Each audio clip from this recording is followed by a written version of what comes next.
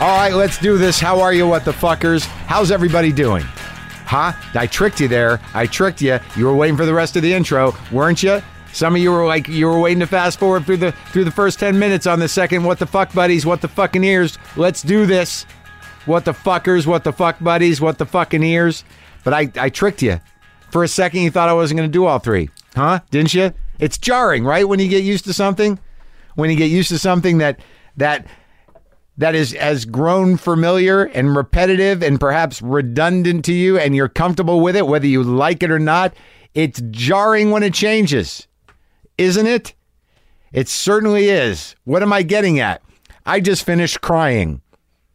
I just finished crying at my dining room table because I am tired of my redundant and predictable and annoying and damaging emotional behavior. What does one do when you realize, oh my God, I'm doing this again. Oh my God, I'm yelling again. Oh my God, I'm in the same cycle of emotional bullshit that I've been in my entire life. What do I do usually? Is I'll just become paralyzed with an emotional despondency, and then I will shovel cold cereal into my mouth. I will shovel puffins with vanilla almond milk. I got rid of the soy milk because I don't want boobs. And with a little bit of stevia, and just shovel that into my mouth. And you know what? That works. That works. With a simple bowl of cereal, I can transport myself back to where the problems probably started. I'm surprised at myself. I don't know what it is, folks. I don't know what it is, but I can tell you this. I will be in Nashville at Zany's, okay? Next week, Thursday, Friday, Saturday, 18, 19, 20, I believe. Come down. Let's go get some Prince's chicken. Let's go say hi to Jack White.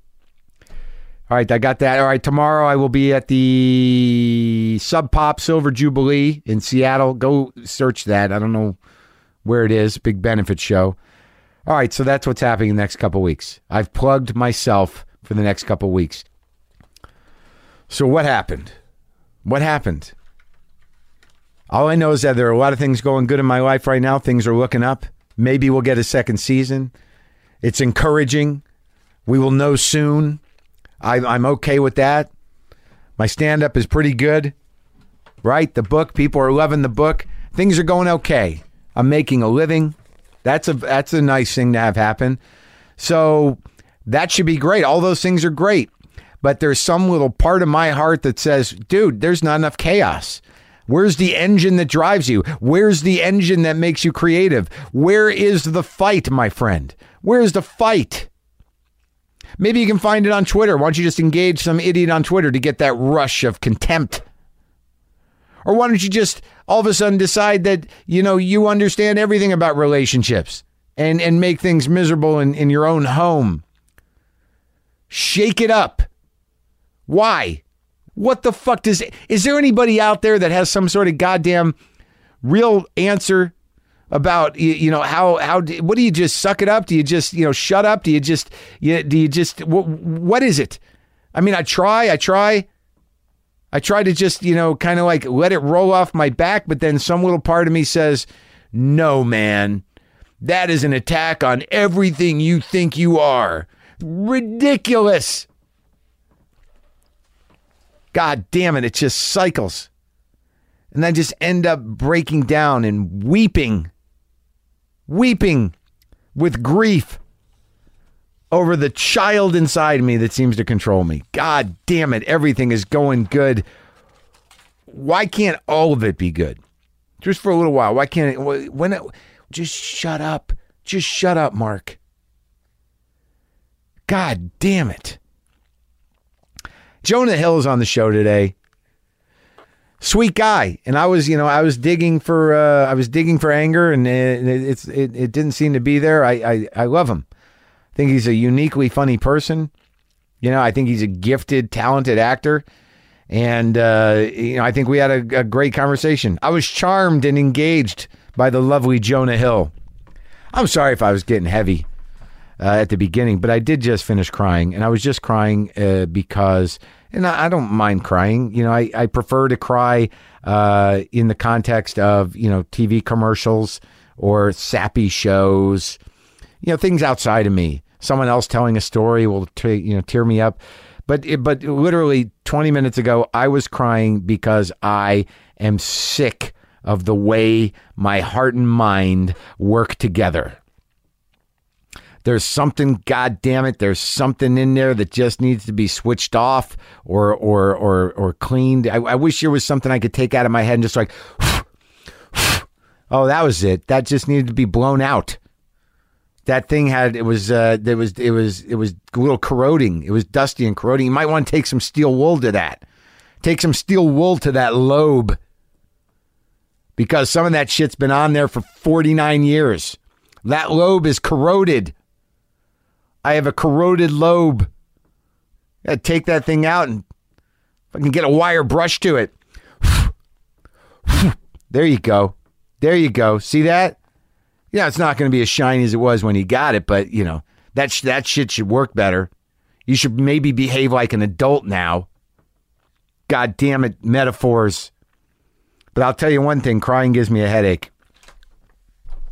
I think it's just because, you know, when you do it from your heart, it's your brain is always sort of like, wow, this is unfamiliar. It's making me ache. You know, blow your lobes out. Not with a bullet. You know, with some wonderful positive energy, some sort of accepting and nourishing energy. Just let your lobes, you know, soak in that. Make your brain juices proactive. And don't fucking email me and say, like, it's time for some shrooms. Gotta reset. Time for some shrooms.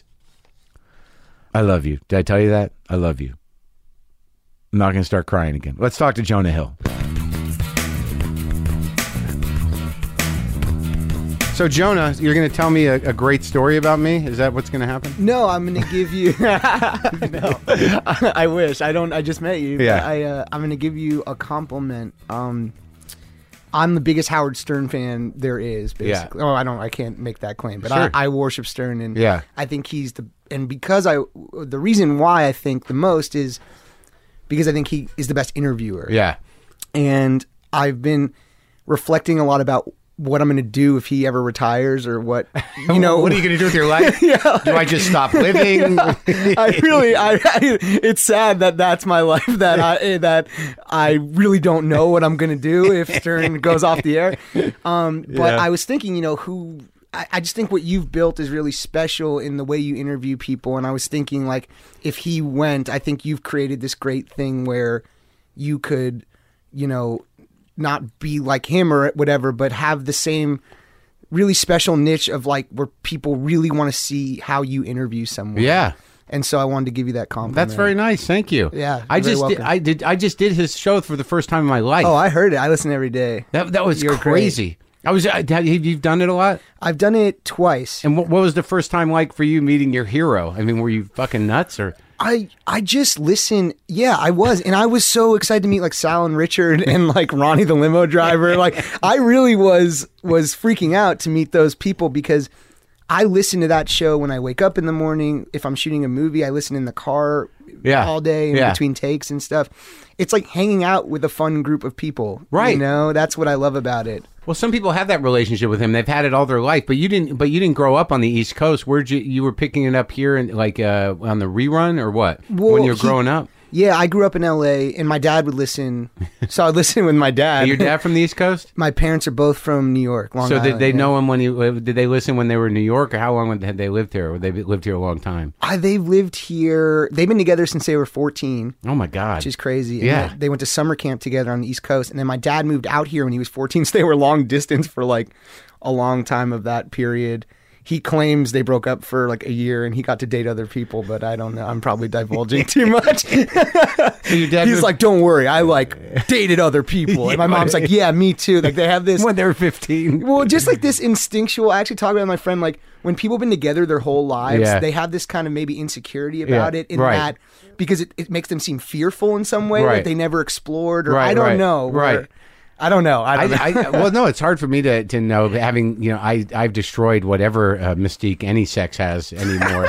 Yeah, I was watching your show. yeah, right. But that girl on your show, the woman, Nora, is so great and so beautiful. I want you to be with her on the show so badly.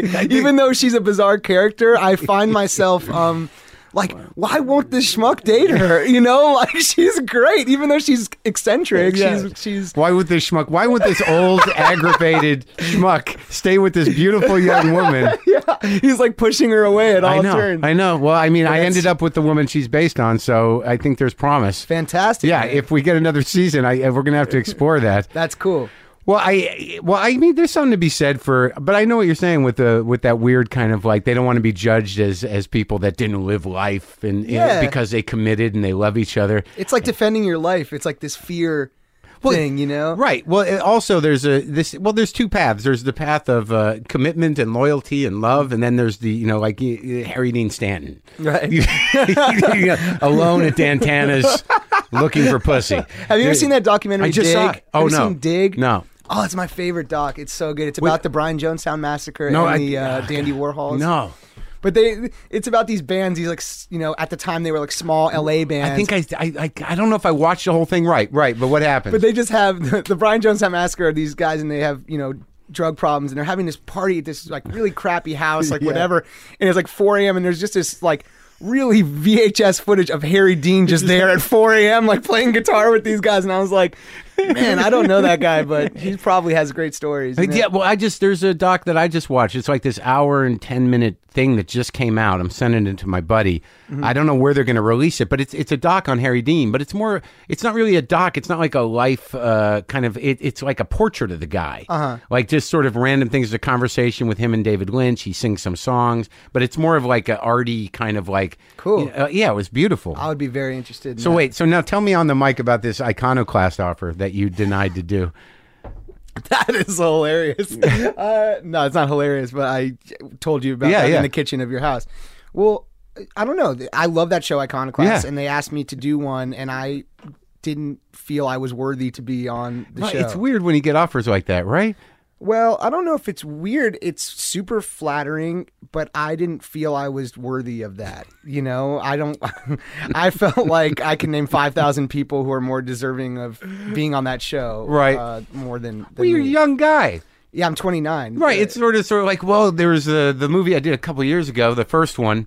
And I mean, you know what I mean? How are you going to go through a career or like have this history as someone on a show like that when you've only been alive for? I haven't done that much. Exactly. Or lived. But yeah, like Norman Lear was on it and stuff, and I was just like, he's the most impressive human being in the world, and I just was like imagining myself talking about the 4 movies I've made as if I'm, I don't know. Well, who would you have like? Who would you have talked to? Who would you have matched yourself with? I probably would have chosen. I don't know. I always I probably would have chosen a hero of mine, maybe like a Beastie Boy or. They were big heroes of yours. Yeah, they're great, right? Well, I was. Yeah, I mean, Jews have a notoriously hard time being cool in pop culture, and I think the Beastie Boys really, like Dylan, the Beastie Boys, they helped us out. Dustin Hoffman, they really Sandler when he was doing his comedy albums, like that really did make me feel cool to be Jewish, or that it was like you could be a cool Jew out there. Right. Like, that was. Yeah, we needed new. Like, well, Dylan was an older Jew that made it cool, and Sandler and the Beastie Boys were sort of contemporaries. But that's true. When you find out, isn't that an amazing moment as a Jew when you find out someone's Jewish and you're like, oh, that's great. Yeah, I mean, there's this rapper now called Drake, and he's half black, half Jewish from Toronto. So. And he's like huge. It really like all the big rappers like him. That's great. So he has those two things to temper his Jewiness. He's got the black and the Canadian. And he did this video for my favorite song of his called "Hell Yeah, Fucking Right," and it's him getting rebar mitzvahed. And it's this black dude who's Jewish, and it's incredible, you know. And it's like, I don't know. When you're young, you're 9 or 10 or whatever. When I would hear Sandler's comedy albums, when he was doing that stuff, he was a total rock star. The Beasties, like that to me was really important to feel like there's some world where a young Jewish kid with a Ninja Turtles yarmulke could be cool one day. And in front of the camera. There's plenty of people behind the camera. Yeah, the Jews have always been the machinery. Right. But like to be cool publicly. Yeah, to tricky. have some sort of swagger in some way, or I don't know, some kind of cool behavior. Oh yeah. You know? Well, I remember I was sort of amazed when I found out that was it Mike? Which one of the Beastie Boys' fathers, Israel Horowitz? Yeah, Mike Horowitz, Ad Rock. Right. His dad is like this. The biggest playwright, or big playwright. And I did an Israel Horowitz play when I was in college. Indian Wants the Bronx. So that I've seen that play. Yeah, it's a good play. Yeah, John Casal was originally. Oh, was he? Yeah, I believe so. Did that you makes see sense. That John Casal doc? No, I haven't. I love that guy. Dude's in 5 movies. Everyone Best Picture nominated. Yeah. Deer Hunter, Godfather 1, Godfather 2, Dog Day Afternoon, and The Conversation. Right. It's like did 5 movies, was engaged to Meryl Streep, and then passed died away from cancer. Very sad. Horrendous. Smoking. Was it? Yeah, lung cancer. But it was from smoking? Not to take it down. No, yeah. it's all right. Yeah. Oh, really? He must have smoked a lot. He must have got a lot in. He died a young man, right? In his 40s, right? Yeah, well, He was really young. He was engaged to Meryl Streep, one of the most brilliant, maybe my favorite actor, at least one of them. And he just was so brilliant. I mean, he's Fredo for you guys. No, he's great. He's Fredo. Yeah, That's great. He was very sensitive, and in Dog Day Afternoon, he had a vulnerability to him. I don't know where he come from in terms of training. Do you? Was he a method guy? Well, him and Pacino came up together, and they did Strasberg's. I believe so. And they did all those Israel Horowitz plays. Right. And Israel Horowitz is in the documentary a lot. And Rachel Horowitz actually produced Moneyball. Really? A film that I was in. Is that his daughter? It's his daughter, Adam's sister, and she's a lovely woman. If you're listening, so it all comes around. Did you ever do theater? I did, and I went to New School in New York. I know the New School. Yeah, it was new. I took a philosophy class there once as a 35-year. I think I decided to go back. Like I was a comedian. I was living down the street and I was smoking a lot of weed, and I'm like, I think it's time for a philosophy class. I would have loved to have an adult you in my philosophy class. I couldn't. I thought like I was old enough to wrap my head around it. I still couldn't. I really thought it would all make sense. Well, that's the thing about the New School. It's, young people who didn't go to regular college and these people that are going back who are, they're like senior citizens. And Parsons. Yeah. And the Actors Studio at that time was there.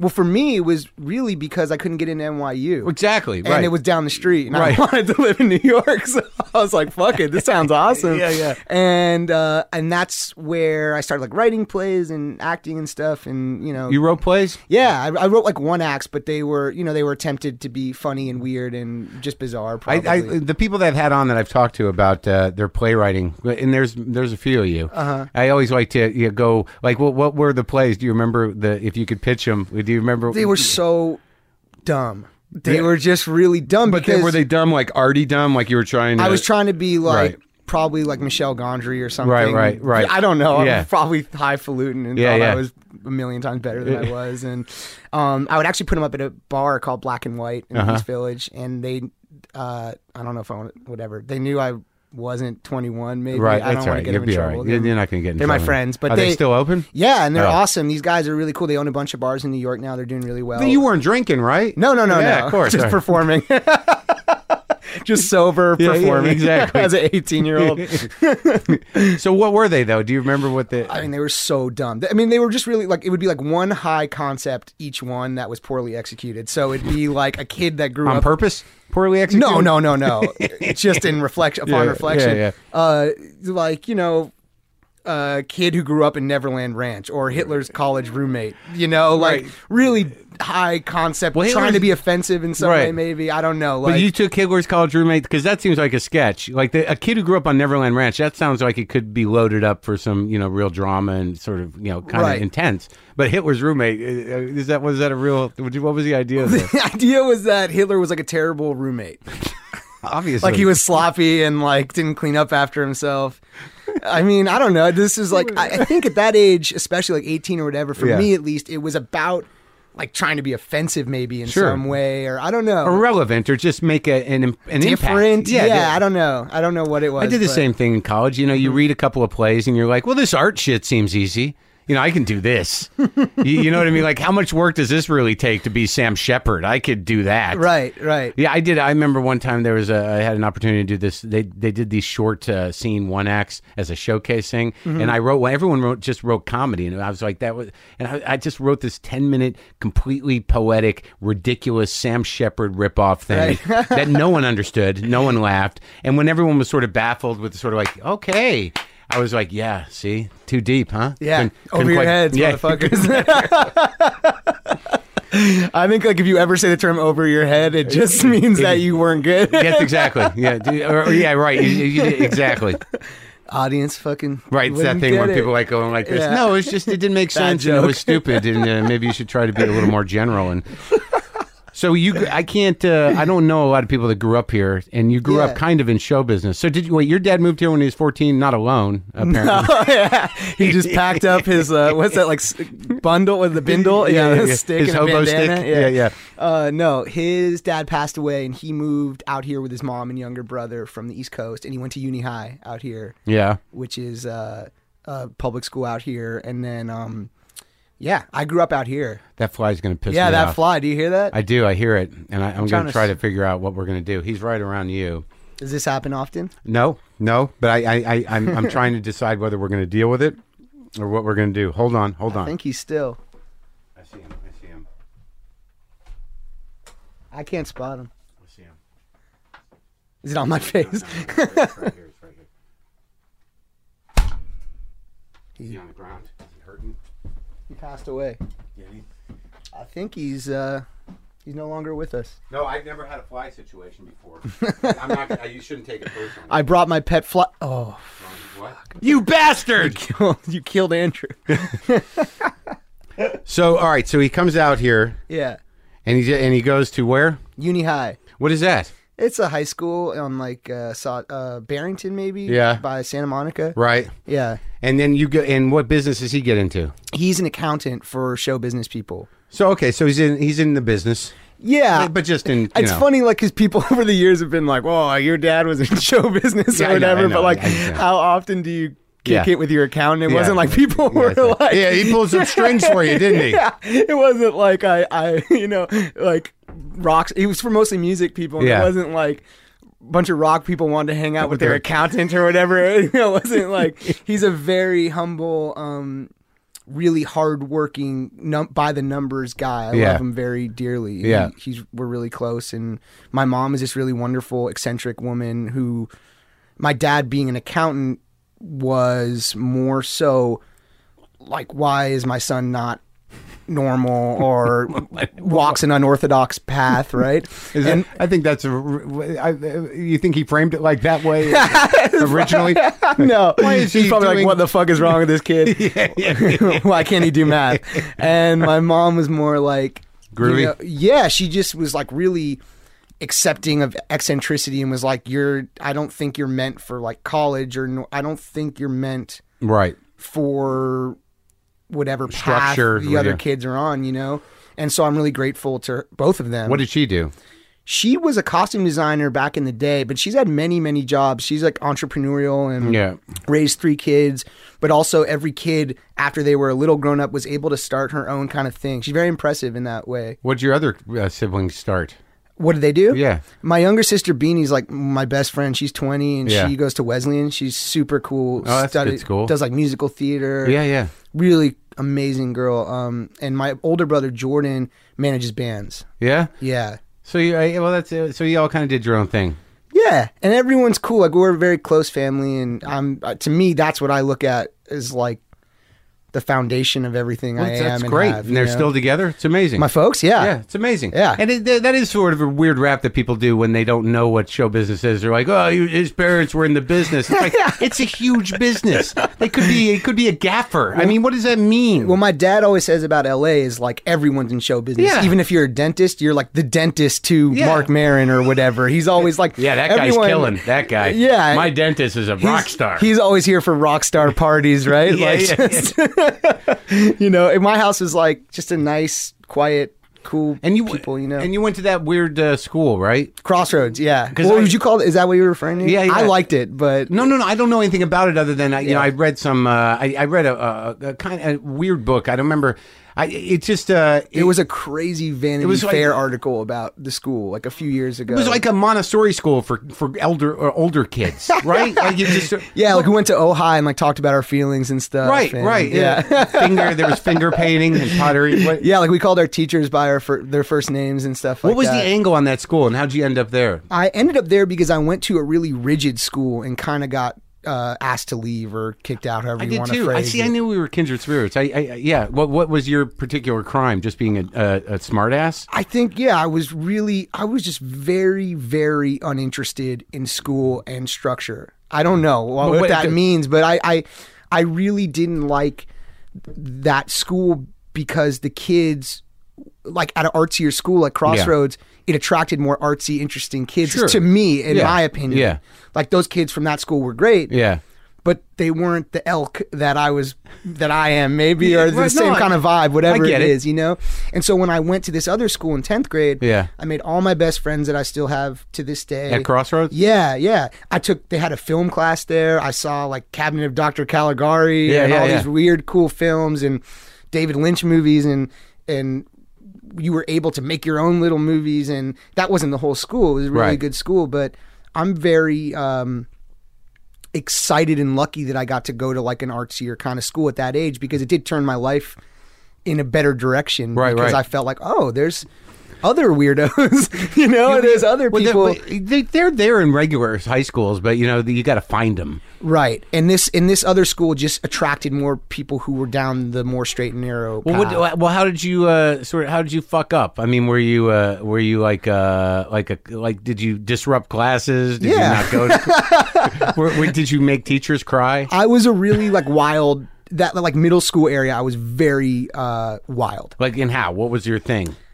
Joking around, you know, you weren't messing with teachers, trying to make my friends laugh. It was really like you weren't a vandal or a criminal. You were just a I like to be bad. Right. It was like fun. There was a real excitement in being naughty. Is a really weird word to use. You're a funny guy, right? So you're a naturally funny person. I like to hope so. No, you have a gift for it. I know that. Well, thanks, man. And, you too. Well, I appreciate that. But the thing about that is that you realize, whether you're conscious of it or not, is that you can easily usurp any sort of authoritarian situation with just a line. You can take over a class like that.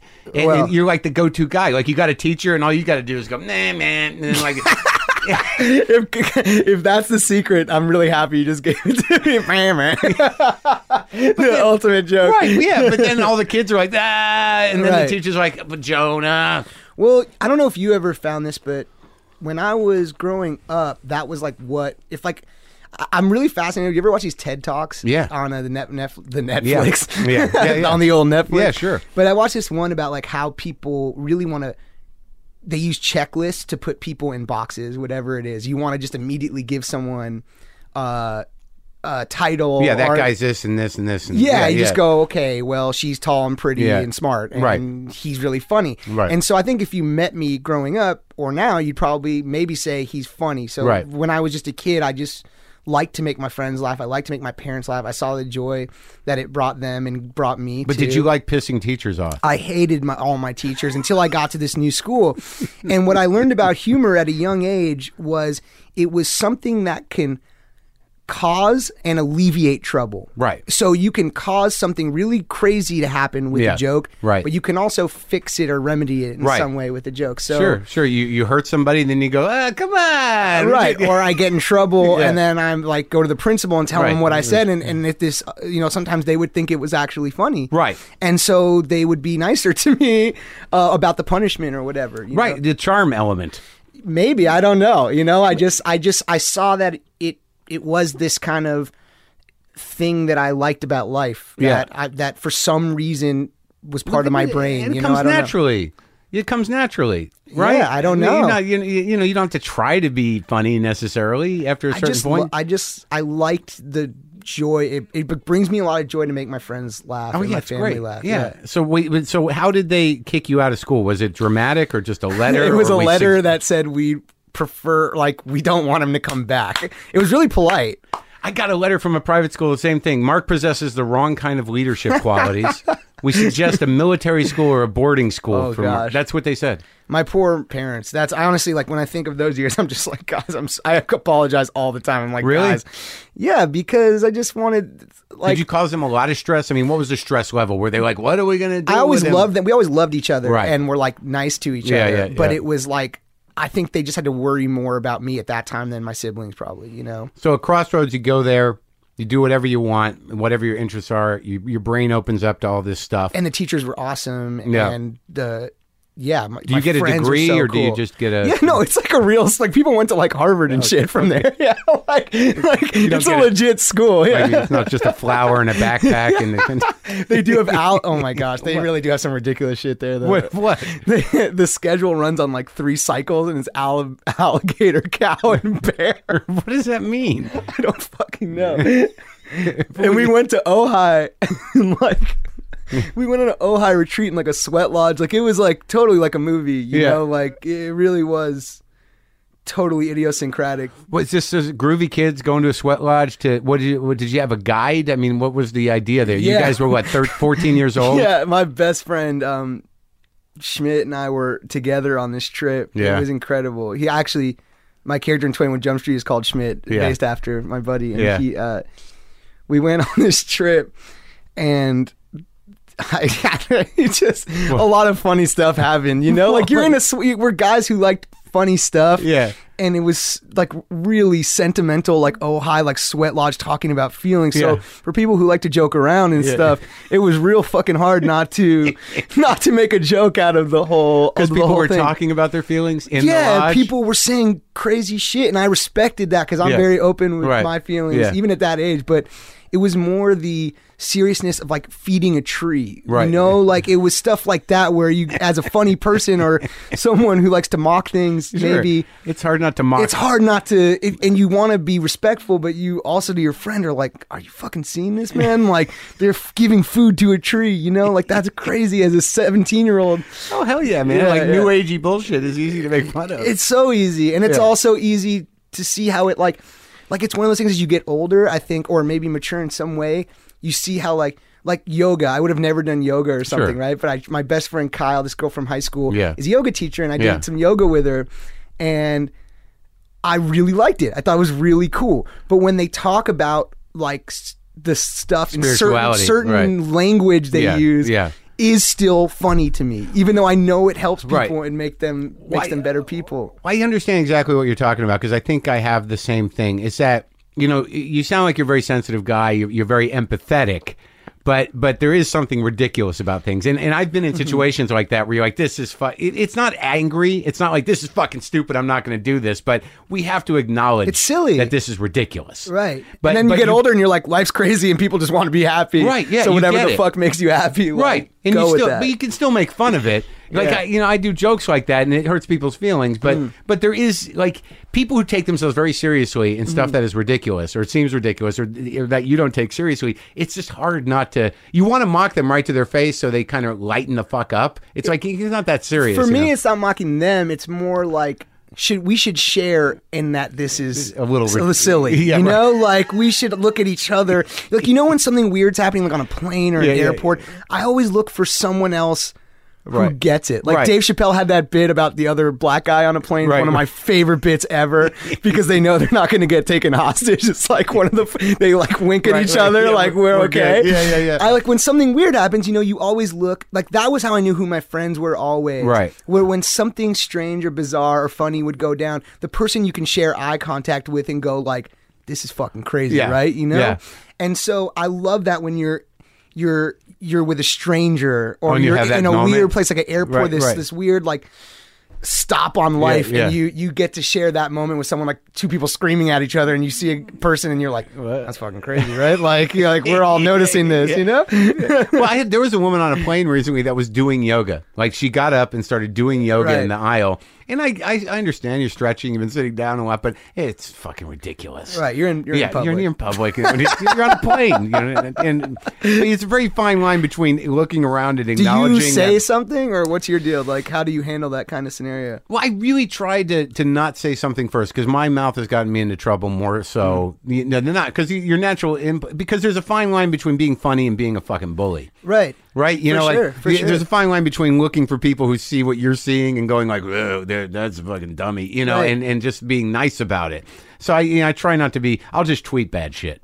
But yeah, in the situation, I figure what are the odds? I find your Twitter on your TV show, your Twitter the troll thing. Well, I have a lot of friends, or I have some friends who are performers in some way or another, and I find it really interesting when they look at themselves on Twitter, or they look what people are saying or something. Yeah. I really don't do that. I think it's like really bad for you. It is bad for you. It's horrible. But I find it interesting that you do it because you know it makes you feel bummed out or something. I really have a hard time with that every time, because I'll fight. You know, I'll have really weird insult fights with friends. You know, like me and Michael Ian Black or Dave Anthony or whatever. Right. But then I'll engage with a troll, and I'm just starting.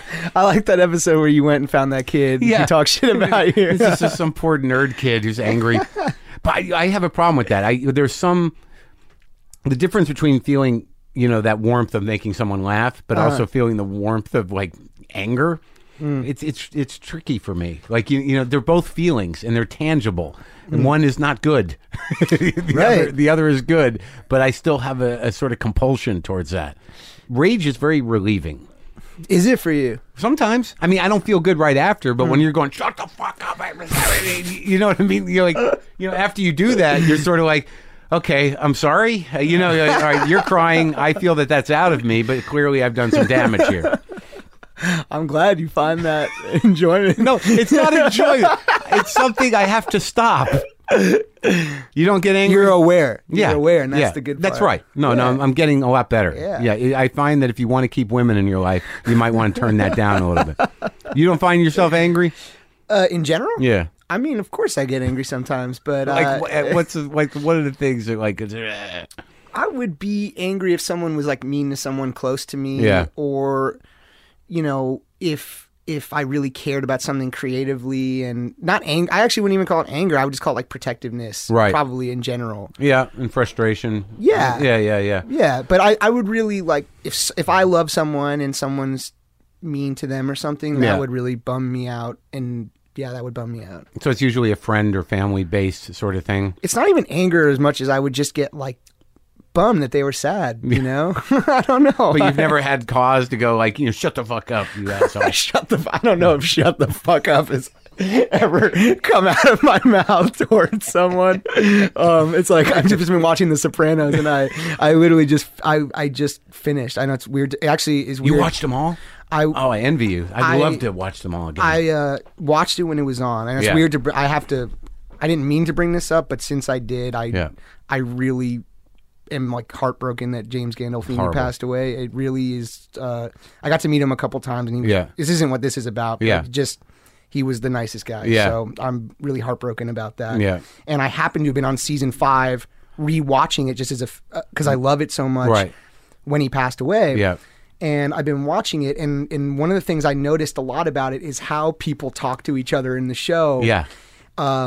In regards to what you were just talking about, where you say like "shut the fuck up" to like your wife or something, and then the next day you're somehow speaking again. Like I didn't grow up in a household like that, and so to me it's very fascinating to watch. You didn't grow up in a mafia household? Good. No.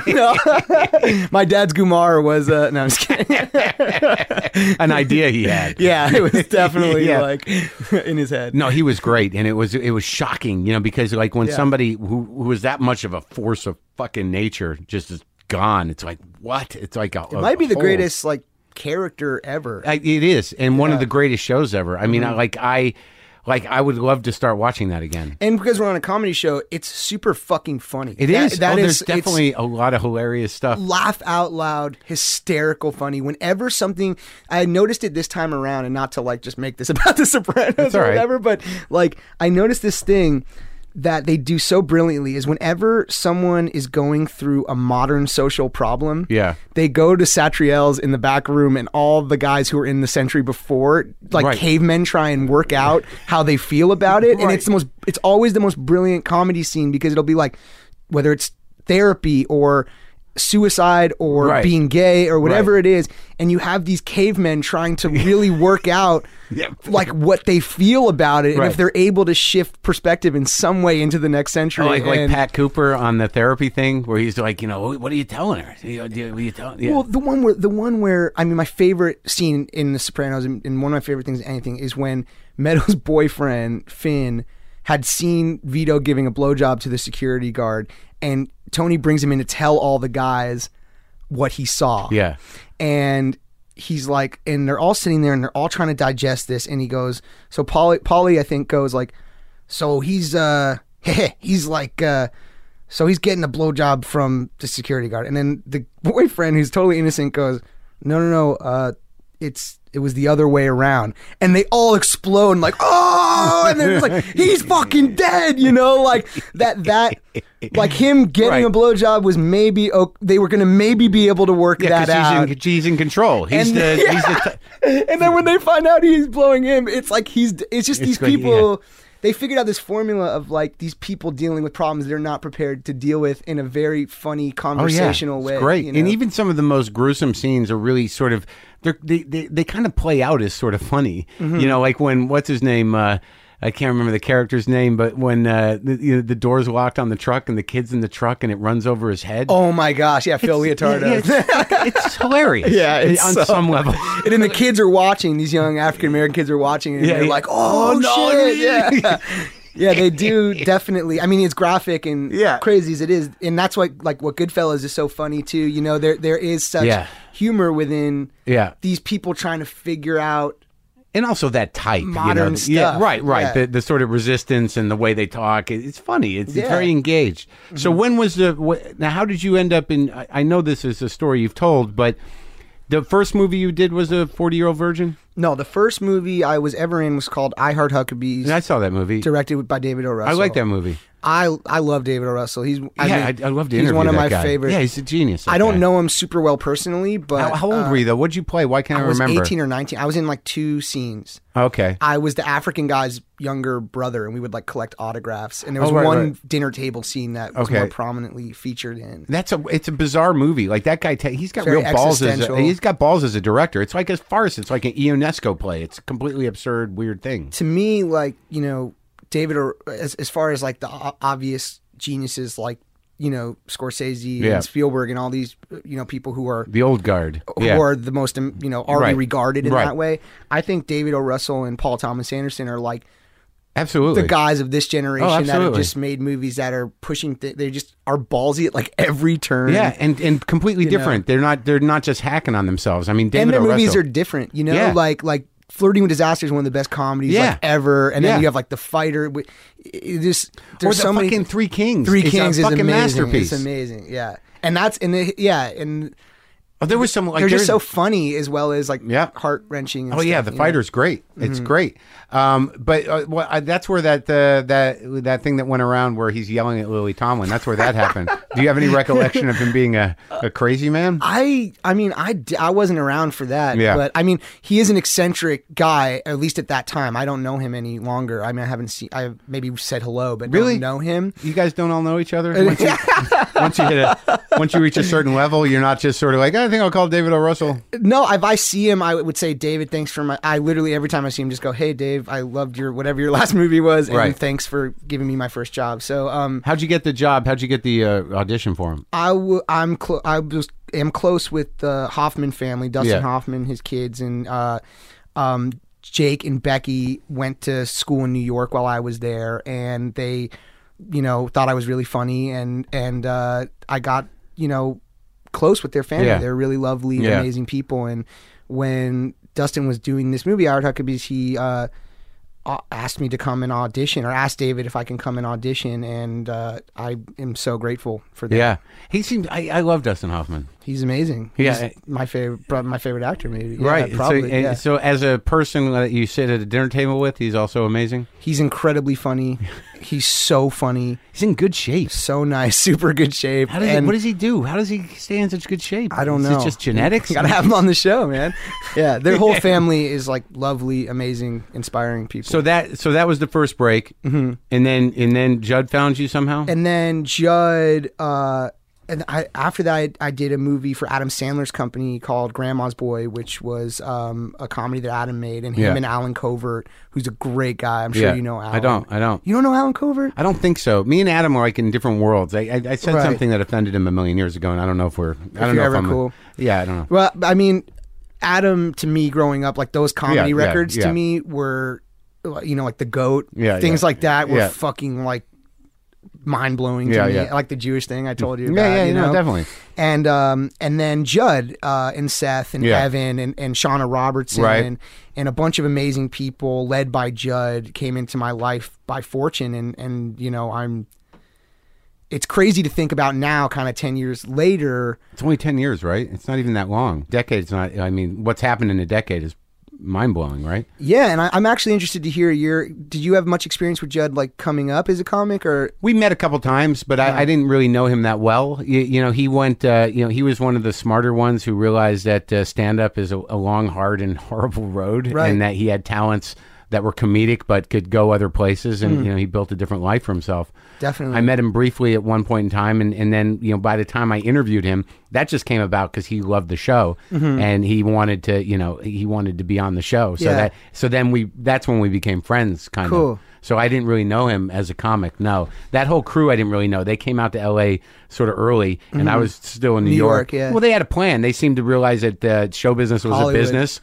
and that you go find your way in the business. So I just thought, like, well, I want to be a comic, and it'll find me when it has to. Right. Yeah. So I'm in my garage, and they're up on the hill. So, I think you're doing okay, Mark. Yeah, I'm doing all right. I'm getting by. But in the 40-year-old version, that scene with you, I didn't know who the fuck you were. And when I first saw that, I'm like, who the fuck is that guy? Like, that was the funniest fucking thing in the world because it was a type. Thank you. Well, I think with Seth, too, that you guys have somehow, like you were saying about Cool Jews, is that there was sort of a pattern. There was sort of a way that Jewish comedy was delivered. And I think you're right in saying that Adam did something different. And I think that, the way Jewish timing sort of played out, if you watch Woody Allen, you watch any of the old comedies that are Jew-driven, there was a neurotic Albert sort Brooks. of... Right. There was a neurotic, sort of self-aware, persistent... It had a rhythm to it. And I think you guys sort of came out, like you and Seth and... Who are the other guys? Like, well, Paul Rudd. Jason Segel. Well, yeah, Jason, too. I'm talking Jews. I don't think Paul's Jewish. Is he? He's half, right? He's half Jewish? He's full. Rudd's a full Jew. Okay, all right, well, good. So he just doesn't look Jewish. He's handsome, that's why. Right. There's so many shows I've been doing lately that's just like this Jewish theme. Like, I'm just waiting for the anti-Semites to be like, all right, enough. No, but you know what? Because of that thing I told you about, like the Beastie Boys, not that I'm in any way cool, but like, I think it was dope that they weren't shy about being Jewish. I think it's cool. No, it's great because it transcended the shtick of it. There was this whole period in the 70s where all Jewish comedies like, hey, there was the Catskills there was Catskills, and then you went into sort of like I'm an analysis, and then it was sort of this gray area, and then you guys sort of did something that wasn't shtick. It was like there was a different timing to it. Like when you did that scene in 40-year-old version, I'm like, I didn't even know, it was just funny in a way that I had not seen before, and it was so brief. That the scene was so tight that and you sort of stood out in that whole fucking movie. That's really nice, man. Did you feel that? Well, that day, it was one day, was probably, I would say, maybe the most important day of my life, if not definitely one of them, because I was friendly with Seth and met Judd in the audition for that movie. I knew Seth. I met Seth in a movie theater before then. Just by coincidence? I just sat behind him, and Jason Schwartzman was a mutual friend of ours. And so we talked about Jason and how great of a guy he is, which he is. Yeah. And so I knew Seth, and we were friendly. And then I got that part, and there was one line, and the whole bit was about an eBay store. Right. Yeah. With Keener, and it didn't make sense because it was like, I want to buy a skateboard, and she said you can't, and he's like, I don't get it, and that was the whole scene. Right. Now, it was pouring rain that day Right. that I got there. This sounds like I'm trying to be overly cinematic or No, something. it's good. But it was pouring rain, Yeah. and they couldn't shoot the scene they were trying to shoot outside. So Right. they had a whole day to shoot this one fucking line scene. Mm-hmm. And so Judd was just like, it was his first movie, and he was just like, just start, I noticed everyone was improvising. So I just was like, this is an opportunity to show someone who I think is really, really amazing and look up to so much that maybe I could improvise with these other people here. And I got to improvise that scene for a whole day with those. We found those random goldfish boots, and it turned into me talking shit to Catherine Keener, who's, by the way, the greatest person in the world. Talking shit to each other, and it became this kind of thing. And Seth would call me over the months that they were test screening the movie for audiences, and he said to me, him and Judd said to me, there's no logical reason for this scene to even be in the movie. Like, all we want to do is cut it out, but it keeps getting really big laughs. And so that was a moment for me that really, I think, you'd have to ask them, but I think it made Judd maybe want to continue working with me. Right. And so that was an important day for me, and I'm really grateful to him in every way. Did you feel that at that moment that you had some, like, knowing that your comedy, your sense of humor was so validated in such a huge way, did you find that, I don't know, it's weird to be funny on purpose. Like, because I do it for a living. Well, it's just all of a sudden, like, you're the funny guy and you got to show up and do that. Did you become hyper aware of how to work with your sense of humor more? Or were you just sort of like, I just did the thing. I just riffed it and that was that? I really just approached it as from like an actor in a movie. So if the character was a certain way, or in that scene there wasn't a character, so I maybe invented some weird, aloof, weird kid, but you have a natural sense of timing. It's just interesting. And with the Judd stuff, it's very set up for who's the funny. Like, you need to kind of bring your shit, or you're not going to make it in the film. Right. Like, you're going to get cut out of the movie if you're not really funny. So there's a real importance on being making sure you write material for that scene. You think of what areas that scene could maybe go in, and then be really open to improvising within that scene. And then, like, in Knocked Up, and then in Superbad, there's like the character in 40-Year-Old Virgin there was sort of a slightness to him and sort of an oddness to him, but it wasn't, you didn't have time to really flesh out a character. No, it was like a 3-second scene. But then in Knocked Up and then in Superbad, you're slightly aggravated funny. Yeah, definitely. And that, for some reason, I want you to be that guy. In my mind, it's like, he's got to be this aggravated sort of, compulsive Jewy guy, that's always got an angle on something. But, well, I don't know, in Superbad, that script was so beautifully written by Seth and Evan. I mean, to this day, never received a script. Maybe Cyrus, I was very, like, moved by that script, just the screenplay of it. Like, that script they worked on for 10 years. It was incredible. Yeah, I talked to him about it, yeah. Yeah, I heard them on here. They were great. And those guys are, in my opinion, the best comedy writers in the screenwriters working today. They're good guys, too. I mean, they're the nicest. The word mensch, it was like invented for those guys, And so, but they wrote this screenplay that was, honestly, the table read where we read it out loud for the studio and stuff was like a epic thing amongst the studio, because it was us just reading it. And their script was so funny that, so that character was really angry. He was a guy who had felt slighted by life. So that was easy to have that approach. And the only thing I was cautious of was to maybe try and make a character in Superbad that felt, with all the anger and hostility, that you kind of understand why he's maybe angry and maybe have some sort of sympathy towards the end of the film. You're conscious of that. Definitely, yeah. I mean, to me, and again, like, I don't want to sound like anything, but I just approach it as an actor in a movie. I love movies. Right. Like you grew up doing stand-up. Yeah. Like, I just grew up watching movies. Right. That's really what I was interested in. So I really love acting in that way, where even when it's a funny role where you have to be really funny, there has to be some realness to the character. You have to make sure the character feels like a person in real life, and it's got to be part of you, fully rounded. Yeah. Well, I mean, in Cyrus, would that be the first dramatic turn? That movie?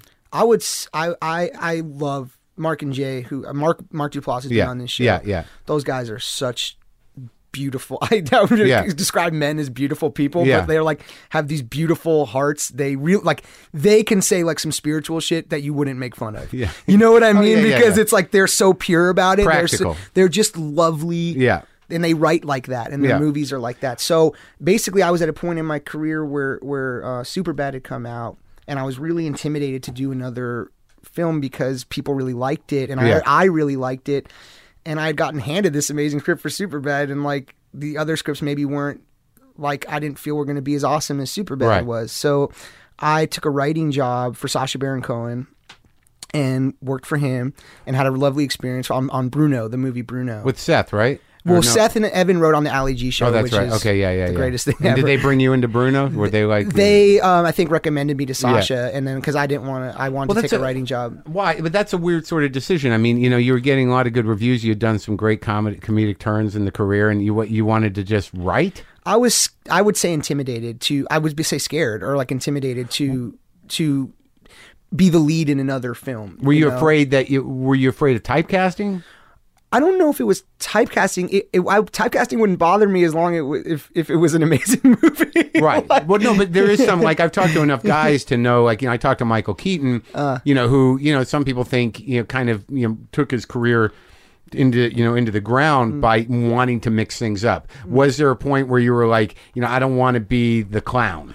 It wasn't like a clown kind of thing because Cyrus was, I think, really funny too. Oh, no, definitely. It just was, I wanted to play different kinds of characters. Right. I wanted to challenge yourself. Make sure that I was doing stuff that was different or important to me in some way. And so I was writing for Sacha, and I was getting I was lucky enough to get offered a lot of big movies, and I was scared to do them. Like what?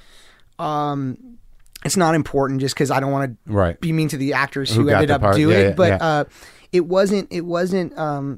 It didn't feel right, and I would say it was my own intimidation of insecurity, or I would say no intimidation of the movie not being as much as proud of the movie as I was of Superbad. Okay, like that was like your perfect movie experience. It just was like at that time. Like, okay, so you have to go by like the time in your life, right? Yeah. So at that time, as like a 21 or 22-year-old, to get that script, it was like God came down and it was everything I ever could have wanted in a movie, with Judd making sure it was great, and Greg Mottola, this amazing director, and Seth and Evan, who are just so we just spoke the same language, right. And Shauna Robertson, who's my best friend, who produced a lot of those movies. It just was. It was like a dream. Like you couldn't ask for all the stars aligned.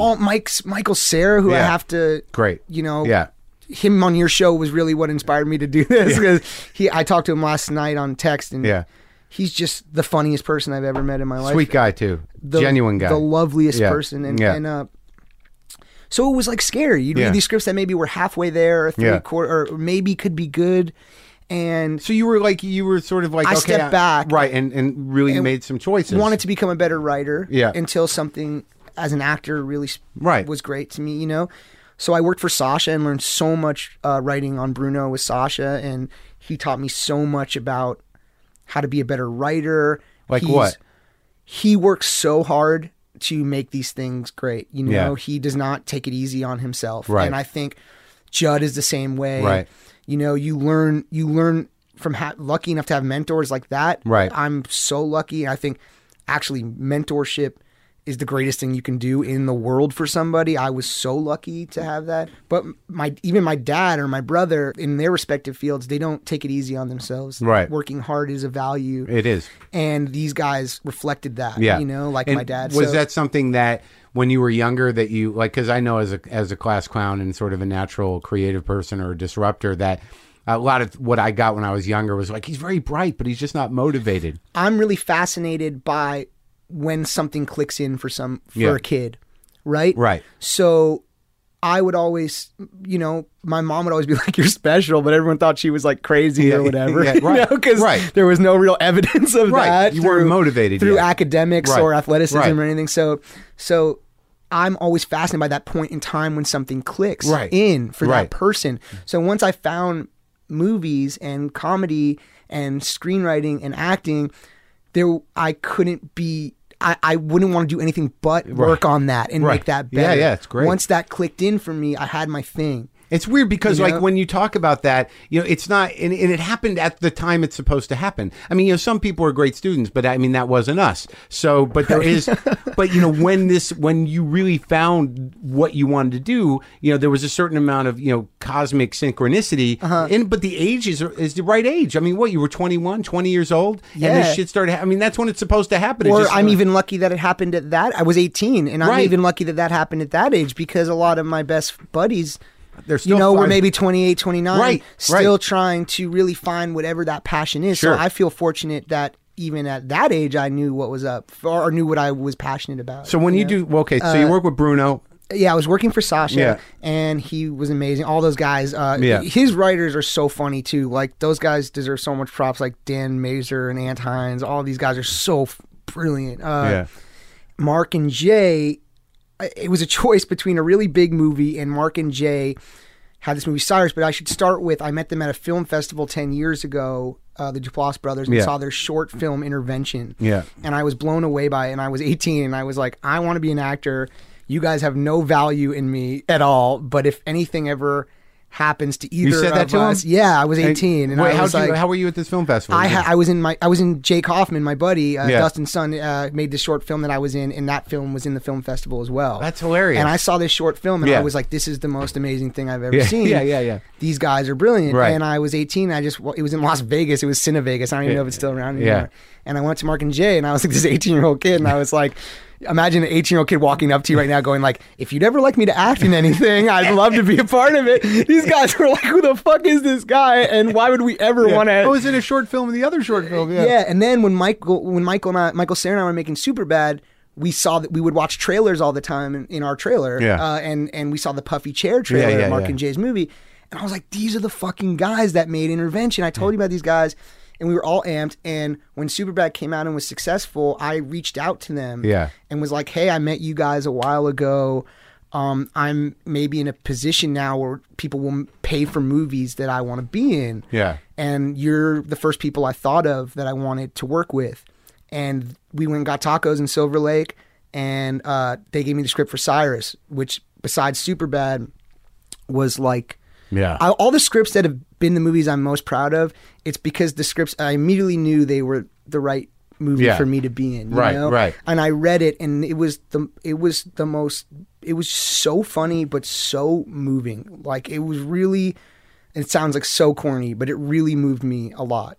So that was like another one of those characters, not unlike you said, in terms of when you looked at it in Superbad, that, towards the end, there was a turn in this guy's personality that enabled you to feel empathy for him, because that's a difficult character in Cyrus. Well, Cyrus, I think, is probably the most complex dude I'll ever play, maybe. And those guys, only seeing Superbad and Knocked Up, whatever, feeling trusting enough for me to play that guy was the nicest. It was it was like Judd seeing me, or I'm just really grateful that they trusted their movie to me in that way. It's a great movie, and it is funny in a very unique way, because it's a tricky character, because you're like, he's creepy, he's so got problems, and him and his mom have this really weird relationship. Oh god, dude, when for the first time you like hug and stuff, or I mean, I don't remember what the moment was. When I read this scene, the shower, that's when when I was like, this movie's fucking batshit, man. Like, he walks in, the mom's in the shower, and John C. Reilly's there, and he walks in and brushes his teeth while his mom's in the shower, and I was like, this movie is going to be crazy. I want to be in this movie. And it fared well. I mean, it did great for you, right? Well, I don't know. I love it so much. I love it. I've watched it twice. Thanks, man. Yeah. I love it. And I love those guys. And I love John Reilly and Marissa Tomei and Catherine Keener. Like, that was just such a cool experience. We shot it in that house. And you know Keener at this point, because you worked with her before, and she's gret. She's been the catalyst for most of these things in my life, actually, if you really think about it. Because what happened from that was I had heard that Cyrus was turning out pretty well. And I think some people were maybe starting to hear that it was going to be a cool little movie or something. And I got on a long list of actors to maybe play this part in Moneyball. And Bennett Miller, who is the smartest person I've ever met. He is literally the smartest guy I've ever met. He was living with Keener casting the movie. Yeah. And Keener was in Cyrus saying like, Jonah did a different kind of thing. It's not like Superbad or whatever. And he was like starting to take note of that because he was living in her guest house. Yeah. And so Marc and Jay, I asked them if I could show a screen. It was like set up as a mock friends and family screening. Right. It was like a Truman Show I kind of pulled so Bennett could come see. Before the release of Cyrus. Way before they were even done. And so he saw that, and then him and me and Michael Cera and stuff went to Cantor's after, because I showed Mike the movie too. And I got the part for Moneyball, which obviously, which for me was a really another great thing I'm fortunate to have been a part of, Well, it seemed like things lined up, and also in between that, you did get him to the Greek. Yeah, get him to the Greek. Nick Stoller and Rodney Rothman, like those guys. So Judd, the most amazing thing about Judd is that he just finds all these cool, funny people, not me included. I'm the bad apple of the, but like, Nick Stoller and Rodney Rothman, all these writers that we got to be around, and they made. Nick Stoller made Forgetting Sarah Marshall. Yeah, that's funny. And Get Him to the Greek. And you had another great scene in that, too. Thanks, man. And is that what sort of built the relationship between you and Russell? And yeah, that was an interesting thing, because I got to be in Hawaii for a month, and I only shot like 1 or 2 days or something.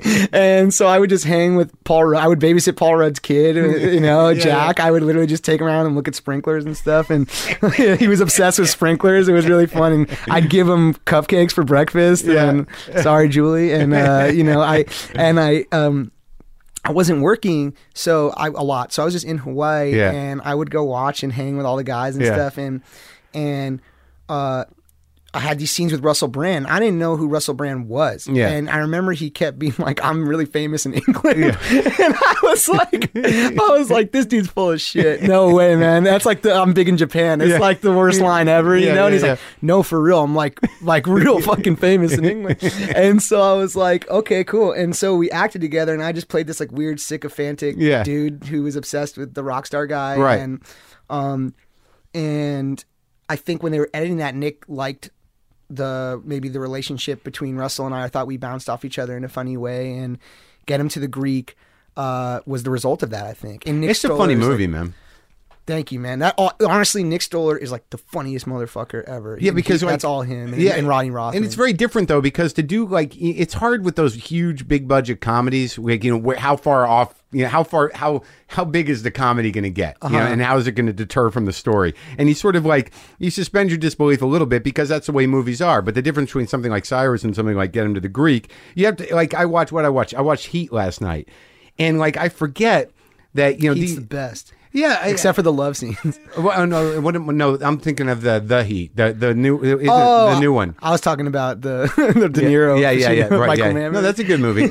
No, the Melissa McCarthy movie. Yeah, is that it's tricky with huge comedies, because there are certain things. There are certain indulgences taken in order to get more comedy, where you're watching the story it's not going to happen, but it doesn't fucking matter, because the comedy is what's important, right? Right, the big set pieces, right? Yeah, stuff. But that. It just becomes an entertainment, it becomes funny, and your dynamic was funny. But that seems effortless to me. What takes more work for you, really, as an actor, when you think about it, is doing comedy? It's a weird question, because I know you're an actor, but you're also a great comic actor, and that seems to be what you got known for. Now you're doing a bunch of other stuff, but comedy, is it easier? Is it easier than drama? Yeah, it's just so different. But just when you're in it, the thing. Because it seems like when you're doing Cyrus, the choices that you have to make to maintain that character, there's a diligence to it that you have to really, you've got to stay in that thing. And you've got to interact like that. Whereas I think any comedy you're in, whether, whatever amplification you're at personality-wise, right, the groove is different. Well, here's what... I appreciate that compliment very much, Mark. I don't deserve that. That diligence was not. But in drama, it's real life. So whatever the conversation would be like in real life, within that character, you stay in. Yeah. In comedy... you find a weird tone that you were just talking about. Right. It's a little heightened reality. Right. And each movie's different. Right. And so with the challenge with making a comedy film is everyone deciding on the same tone of reality, right? Like, Right. so 21 Jump Street we decided on a little bit heightened. There was this little vibe of heightened reality, not even little at some points, like the chicken truck and shit like that. Like, we decided we were going to take some things to go a little more fun that wouldn't exactly happen in real life. Sure.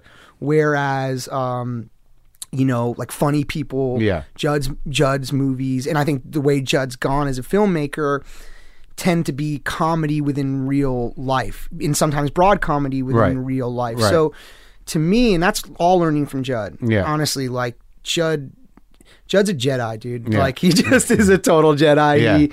He you know, he knows so much how to make these kinds of films, and I think so much of it is settling on what the reality is within the film. So everyone is now on the same page. And the director's job is to adjust those people to that reality once they've decided. So to me, right now, I'm really, really lucky that I get to go back and forth. I try and do one comedy and one drama a year. It's a rare thing. So you're conscious of that, like one comedy, one drama. Well, not like I won't do this movie for whatever reason. Like, I would do any movie if I thought it was going to be awesome. I just want to make movies I would go see at the end of the day. But so I don't get stale at either one, maybe, or I don't know. Like, I just made 2 dramas in a row, and then I'm gonna go make 22 Jump Street in September, and I couldn't be more excited to go be fucking funny. Like, that's just like to just go and be funny with Channing and Phil and Chris, the directors, and like just fucking laugh. So that's awesome, you know? And I'm so lucky. So I don't think one's harder. One, you have to be more conscious of a joke every minute. That's another thing. You know you're delivering comedy. And the other one, you know, you don't have to have that awareness. Like, a scene could be cool in a drama where like nothing funny happens. You know, whereas like if you're shooting 21 Jump Street and you haven't made like 6 jokes in the scene, you fucked up big time, dude. You're like in big ass trouble, and you're going to be an ADR with a pen and a piece of paper trying to punch up the movie afterwards, you know? In Moneyball, though, when you got that opportunity, what was the difference in your confidence, you know, as opposed to saying, how'd you transcend the intimidation of it? I mean, that was a big opportunity. It was. Knowing Bennett through Catherine Keener and Shauna Robertson helped a lot. Just knowing, like, you trust that guy. Well, I mean, I think it's more like, do these people fucking trust me? That is always how, you know, in those situations you feel like, just please don't kick me out. That's like literally, you know, you just, like, it was so, the same thing with Judd, like early on, I was just like, please don't find someone you like better, you know, or that's going to do this better, you know? But the Brad Pitt thing was the most intimidating on that movie from the beginning.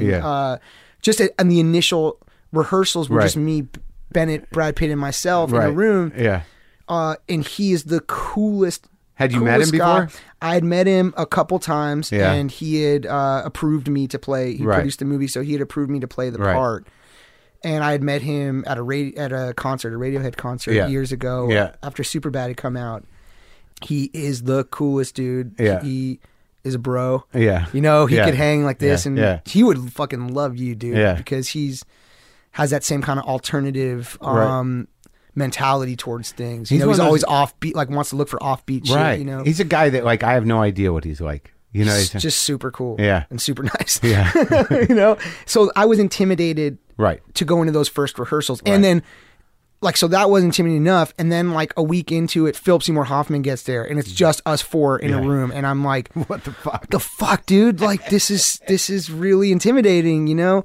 And so, but Brad Pitt is very disarming of that. He's so famous that you can not help but be intimidated. But he's so disarming of it and charming and cool that it goes away after a week. Philip Seymour Hoffman, Phil was way more intimidating to me. Just because when he walks into a room to act, like if you're going to prepare to do a scene, everybody just better be on fucking point, because like he's so good that you are going to get eviscerated if you're not trying really hard not to, you know? He's locked in. He's just so good. You watch him act and you're like, I'm watching like a great artist. Did you learn from him on set? I mean, were there things that you notice about these guys when you say that he's so good? Did you on set? Did it raise the stakes of your game, or did you think about that? I try and learn as much as possible whenever I'm around. Did you ever have any formal training acting? I did at New School. Right. That's it, though, huh? Yeah, not a tremendous amount. And then I just got to make a bunch of movies. I was so lucky that I hopefully just tried to get better with each movie, and but I try and learn as much as possible. Did they ever tell you anything? Did you ever ask anybody anything? Did you ever, like, when you were working with someone like Philip Seymour Hoffman in that role, where he also hates me in the movie, which was scary. That was really the most scary. Right, but did you glean anything from him? Did he give you any advice, or was he just? He didn't. I didn't ask his. It didn't like he comes in to set. He's there. That's it. He's there to work. He's there to work, and I. Of course, probably learned so much by just watching him and acting in a scene with him. But I'd say I'd probably learned the most from John C. Reilly and Leonardo DiCaprio. I would say those are the two guys who probably have, through acting with them, just as an actor, like Judd and Seth and Evan have taught me more than I could ever imagine. But as actors, those two guys really, I feel, have taught me so much, and I've become better because of I got to work with those guys. Like what specifically? Brad Pitt. What specifically?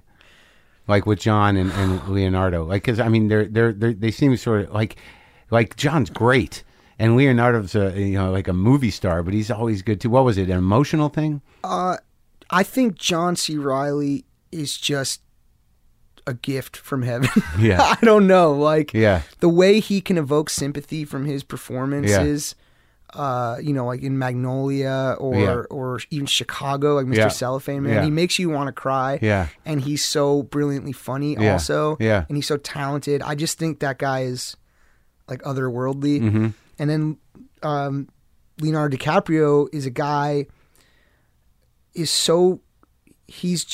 think he's the best actor I've ever worked with. He's just fucking brilliant.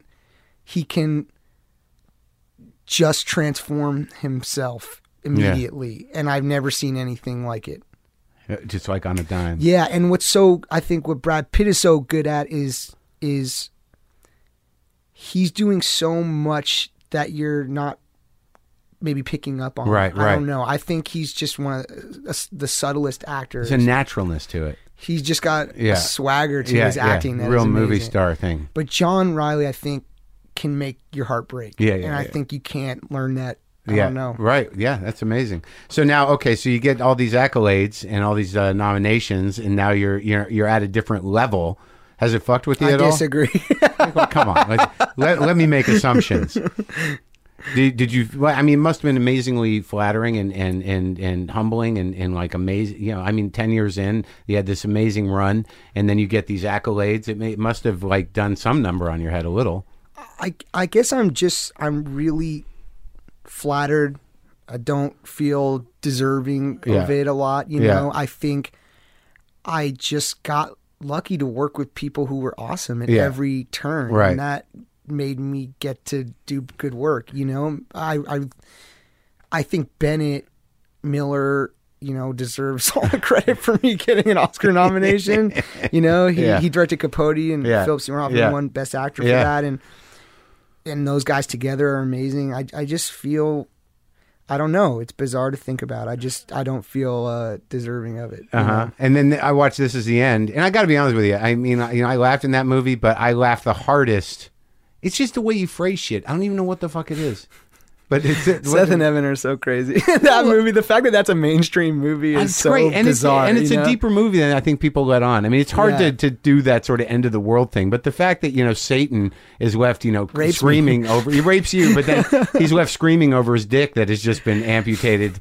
Well, you sort of, everyone's doing this heightened version of themselves. Yeah. And you sort of played it a little sort of like, I don't know how would you I would say, like, way overly into himself. Right. And I would say the kind of nice person where you can tell they're kind of fucking with you, but they're being super, super nice.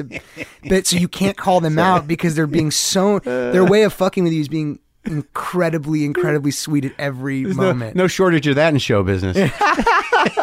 Yeah, exactly. Because when you had the devil voice, and then Jay, and you're saying that it's not very compelling, Jay. Is it compelling? Is it compelling? Yeah, that was just like us improvising fun stuff, you know. But you were doing it in real voice, obviously, and then because they had told me you're gonna have this modulation. Is that compelling, voice. Jay? So I was.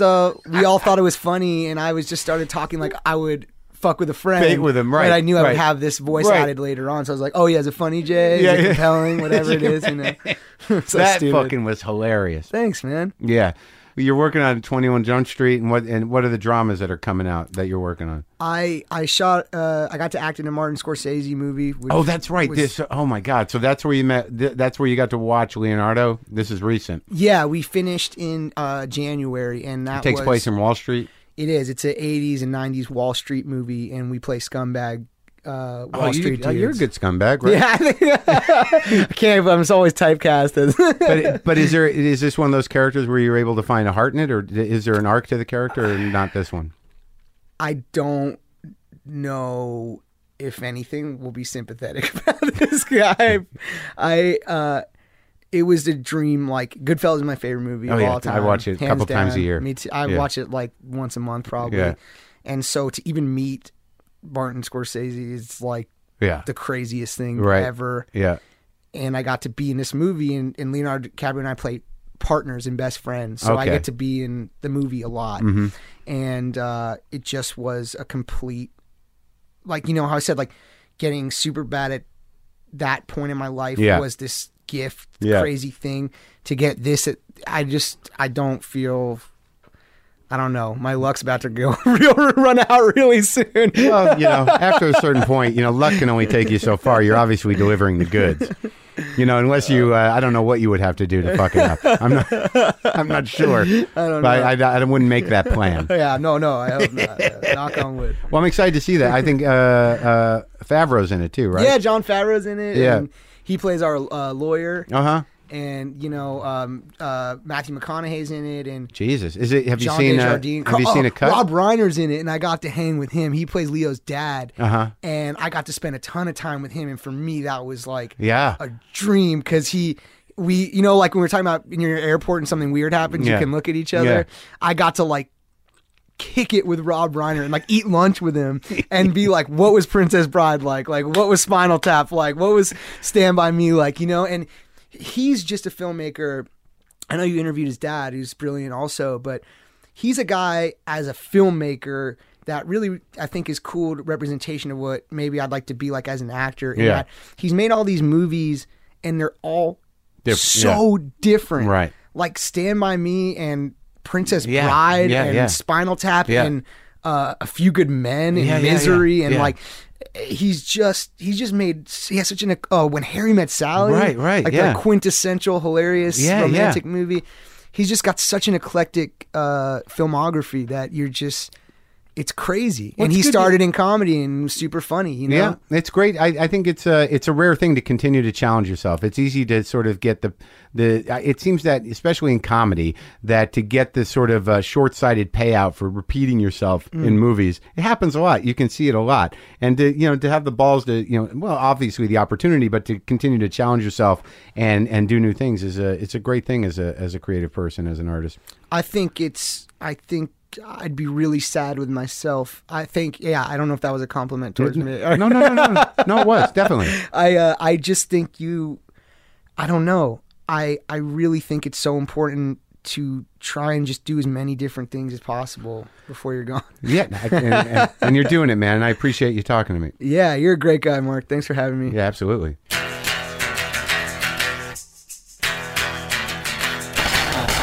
That's it. That's our show. Lovely gentleman. Very charming, very polite, very humble. I don't know why, if anybody says anything negative about that guy, it's not based on anything that I experienced, that's for sure. And I am truly in awe of his acting and comedy talent. Next week, got good shows next week. Got Mike Eagle. Going to learn a little something about hip-hop and rap, because I am very limited in my understanding of that. I'm excited about that show. I'm going to be in Seattle tomorrow at the Silver Jubilee, Sub Pop Silver Jubilee. I will be in Nashville at Zany's next week. Thursday, Friday, and Saturday. What days are those?